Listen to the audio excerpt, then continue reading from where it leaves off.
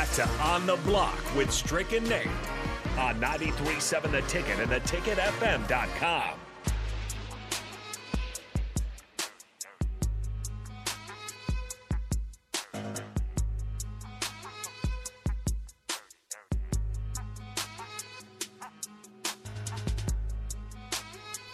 Welcome back to On the Block 93.7 The Ticket. My name is Nate Brennan. He is the Husker Hall of Famer, 9-year NBA vet Eric Strickland.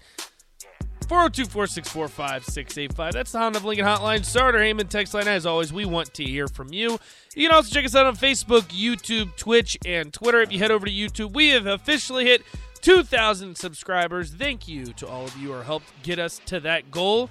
Now our quest is on to 3,000, so help us out with that one as well. Give us a like, give us a subscribe, give us a share. We appreciate it as always. So, Strick, last night, Monday Night Football, one of my favorites. Love me some Monday and Thursday Night Football. The matchups have been pretty good this year, too, for what it's worth.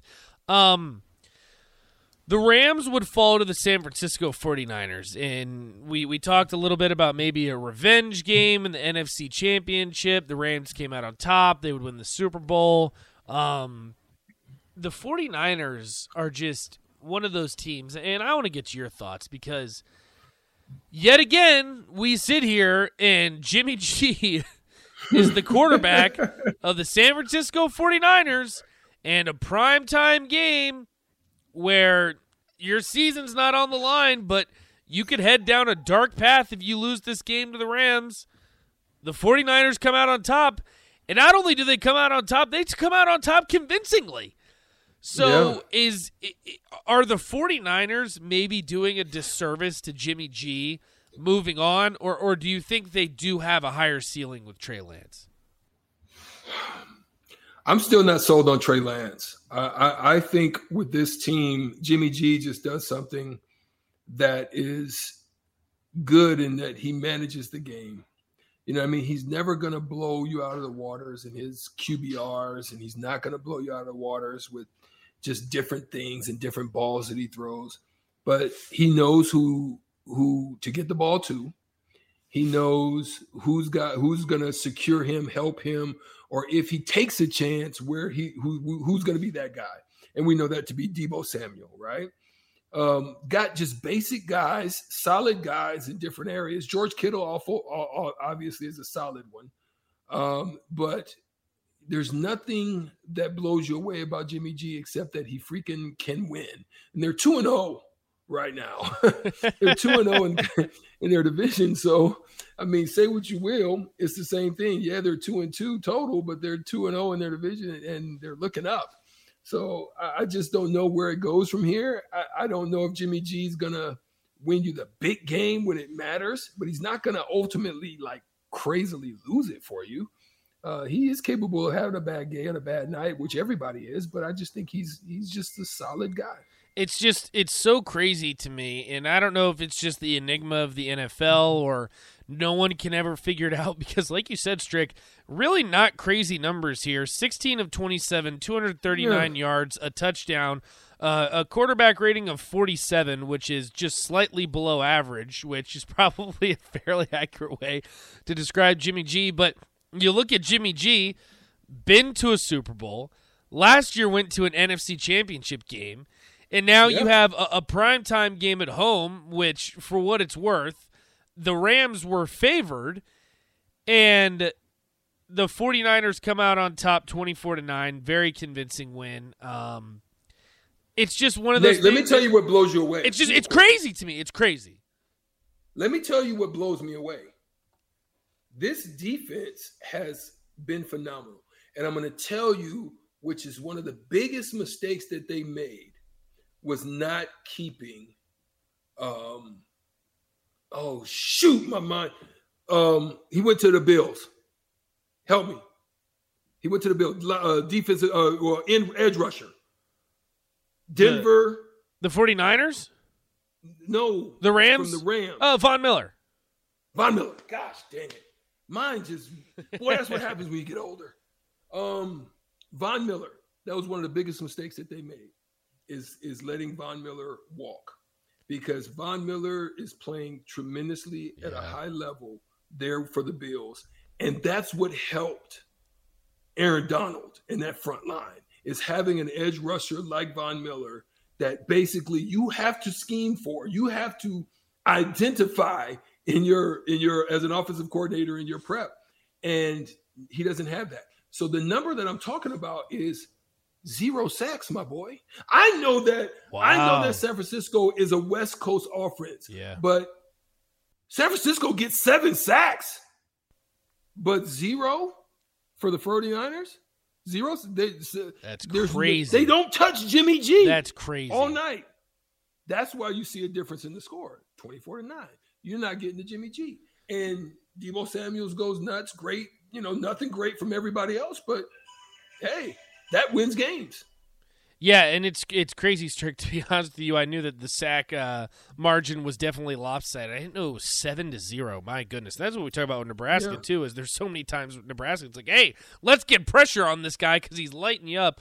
We're gonna head to the Honda of Lincoln hotline where we have John. John, what's on your mind? Hey guys, what's going on? Pretty good, pretty good. What's going on with you? I am a Niner fan. Okay. And this defense is playing lights out. I am also a Jimmy G guy. I do believe that Trey Lance is the future. He's not ready. If Jimmy starts week 1, they beat the Bears. Trey just needs time, and now he's hurt, so he's going to need more time. Jimmy makes his team go. Is he flashy? No. But he gets the job done. He still makes dumb mistakes. I get that. But with him, they are a winning team. Without him, well, the proof is there. So I hope Jimmy can ride this out as long as possible, and we'll see where this goes. Thanks. Yeah, John, we appreciate the call, and I appreciate getting a Niners fan in here because in Nebraska we don't get too many of those. So I think what's so crazy, Strick, is that I agree with John. I think Jimmy G is probably your quarterback if you're the 49ers, but they've drawn a line in the sand, and they've made it very clear that Trey Lance is their guy moving forward. Yeah. Yeah. So, and I'm okay with that, Nate. Listen, if that's the choice you're going to make, but here's the way that it helps the 49er organization is that he doesn't have anything in his resume to demand the bag.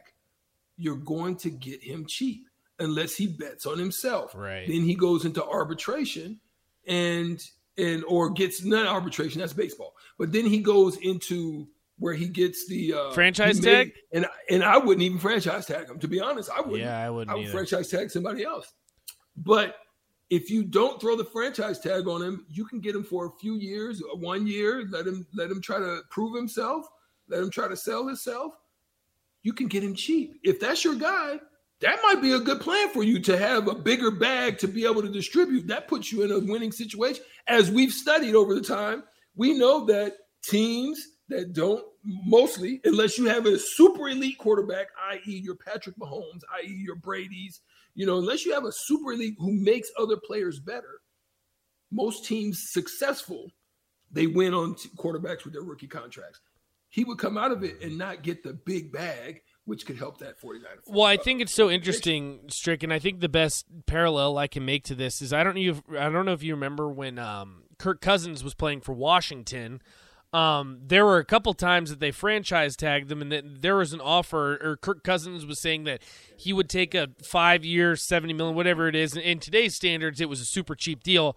They franchise tag him twice, and then he dips and gets the bag for the Vikings. So I don't know if this is necessarily the same situation. I'd have to look at the contracts and how financially it plays out, but you just look at Jimmy G. If you would have offered him 2-3 seasons ago a long-term deal, you could have gotten him pretty cheap, and on top of that, you wouldn't have to franchise tag him, and you wouldn't have to pay what is now going to be a pretty expensive quarterback market, because say what you will about Jimmy G wins football games. And to be honest with you, I don't understand it. I don't get it, because you look at the 49ers, they're a great overall team, but I can name you 5 teams off the top of my head that are great teams that are a quarterback away, and they remind me a lot of Jimmy G. Like, it blows my mind. I don't know what it is. Maybe, I mean, there's people on this earth that are winners, and there's some people that aren't. It's crazy. I think they might be doing him a bit of a disservice because you watch last night's game, and it's like, is it flashy? Like John said, no. Does it work? Somehow, yes. Second part to this, Strick, the Rams, who last year had one of the best offenses in the NFL, they look lost. I mean, you don't score a touchdown on the entire night. You have 3 field goals. You're playing a 49ers team that, yes, has a good defense, but you're the reigning Super Bowl champs. Like, you're supposed to be the best team in the NFL. Now, they made some changes in the offseason. Like you said, I think losing Von Miller was a big part of that, but sued. Yeah.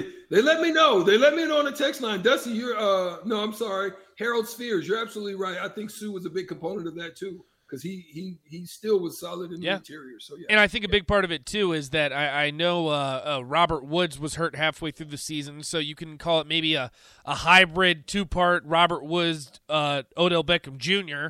Those guys combined, both of them now leave. That was your number 2 receiver behind Cooper Kupp. Now it's Allen Robinson, hasn't really lived up to expectations. But here's the second part to this, Strick. Before we head to break, I want to get some of your thoughts on this. Are you worried about the Rams? To be honest with you, I know both before the season we both took them to win the NFC, but it doesn't look great right now. It doesn't look great at all.